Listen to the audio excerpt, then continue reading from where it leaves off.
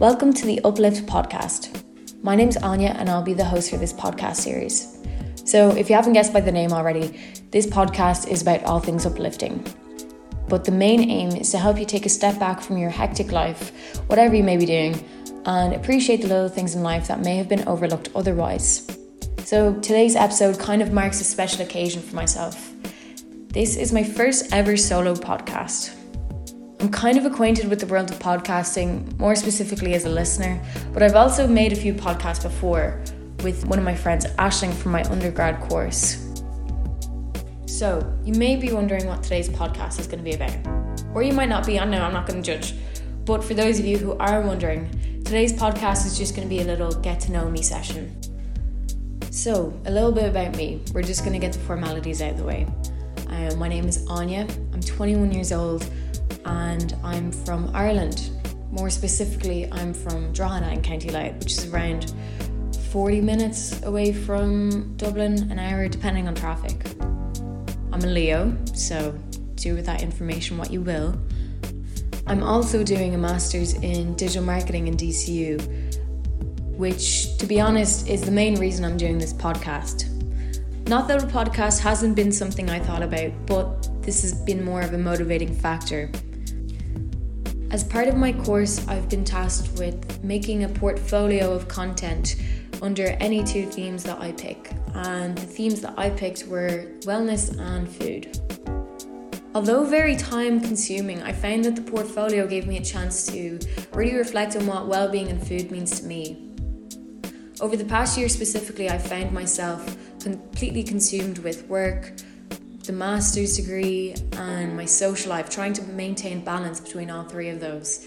And one of the first things that went out the window once my time became a lot more precious to me was my well-being and the food that I eat. With relation to the food that I eat, I found that I was going for the most convenient dish that was available, something that was in the back of the freezer, or I just wasn't really looking after what I was eating. Just eat anything and then I'll look after it later. With relation to well-being, I viewed it more as something that I could treat myself with rather than a necessity.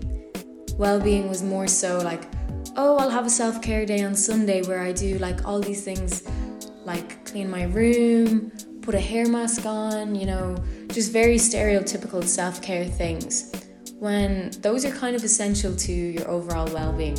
I know, groundbreaking point, no one's ever thought about that before. More so what I mean is it's just something that my friends and I view as, that's a little treat, we'll save that for later. So in particular, I found that this portfolio has really just been taking a step back and just stopping for a moment. Stopping for a moment and reacquainting yourself with boredom. Something that I in particular have avoided like the plague. After the past 2 years of lockdown, it's understandable that everyone's trying to make up for a lot of lost time. We had 2 years where we were dreaming about what I would do once this lockdown was lifted, all the things that I would do, all the time I would make up for, and it's kind of left us in a position where we are constantly pressuring ourselves to make up for this lost time. So on top of juggling work, college, friends, family, all of that stuff, we're adding up 2 years of socialising into the mix, and we're just making for ourselves a really demanding schedule. While it's rare that I actually have time to be bored, when I am, I try everything in my power not to be.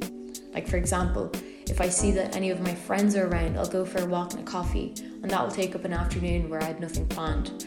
Or I'll binge watch the most recent series that's trending on Netflix, and that will take up another afternoon. So as a result, I'm left with a very burnt out, overworked individual, and I'm not really fun to be around, to be honest. In particular, as a child, I remember avoiding boredom in a more creative manner. So when bored on a car journey on a rainy day, I would watch raindrops fall in the car window and make internal bets on what raindrop's going to make to the bottom of the window first. After school, it would involve me annoying my brother and sister, depending on my mood, and rallying them up to a point where they had to give me some form of attention. A lot of the time it would then lead to a physical fight, so I wouldn't really recommend that one, if I'm being honest. But one thing that's remained constant though is that I've never wanted to feel bored ever. So the reason for that little tangent there was to just really hone in on the fact that boredom is so important in our everyday lives, and it's a really big part of our well-being. When I think about the first lockdown that happened 2 years ago, which more feel like 10, was the fact that boredom was a universal experience for all. But when I look at this type of boredom, I have a fondness for it, because during that time period, I got creative with my time, as did everyone else. For example, I started cooking more, banana bread obviously, amongst other things. Began working out more, reading and all that good stuff, which makes me think that maybe boredom isn't the bad guy that I've made it out to be coming out of lockdown. So to back up this newfound opinion, I did a bit of digging to find out the opinion of others. And in their book, Out of My Skull, The Psychology of Boredom, I'm going to butcher these names by the way, James Dan Kirk and John Eastwood, okay, that wasn't too bad, discuss how boredom isn't something to be feared.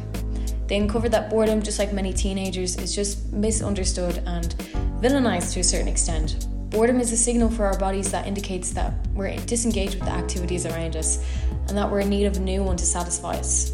So, next time you're bored, rather than trying to suppress it immediately by scrolling through TikTok, try listen to what your body and mind is telling you. If you're interested in knowing more about this, the book is available anywhere where you buy books, like Book Depository, Eason's, Amazon. But, little warning, it's fairly pricey, ranging from the high teens to the mid-20s in price. I promise you, I'm done with the boredom tangent now. I feel like you might be getting a bit bored, which is a good thing. But back to the main reason why I'm doing this podcast, and it's to talk all things wellness, which is something that covers every industry and is a part of everyday life. Over the coming weeks, I have really good interviews planned with people from all walks of life. I have chefs lined up, nurses, students alike, so there should be something for everyone. I'm really excited to see how this is going to go, and it's something that really is putting me out of my comfort zone. Who knows, I might even keep it on after this whole project's done, but I'm not making any promises, so don't get your hopes up. Just like I mentioned earlier, well-being is something that is so easy to neglect, especially when you don't have enough time or you just can't be arsed. Something that also falls into that category is food. Food and well-being go hand in hand. If you're not going to treat yourself to the right meals or nutrition, then you're not laying the stable foundation that well-being needs. When I have no time, I find that meal prepping is a really handy way to make sure that I'm looking after myself throughout the week, and I'm also not wasting a lot of money. Meal prepping though isn't something that you need to set aside a whole day and plan. It's something that you can do in the bus, and I find that it's really easy to get inspiration from platforms like TikTok and Instagram. In particular, they have a lot of really good, easy to make, student-friendly recipes that are just a lifesaver, to be honest. I also find that meal prepping and bringing lunch into college or work or wherever it may be is a really good way to make you feel like you have everything together, your SH1T together. When I say meal prep, I'm also not talking about chicken and rice for the week like bodybuilders.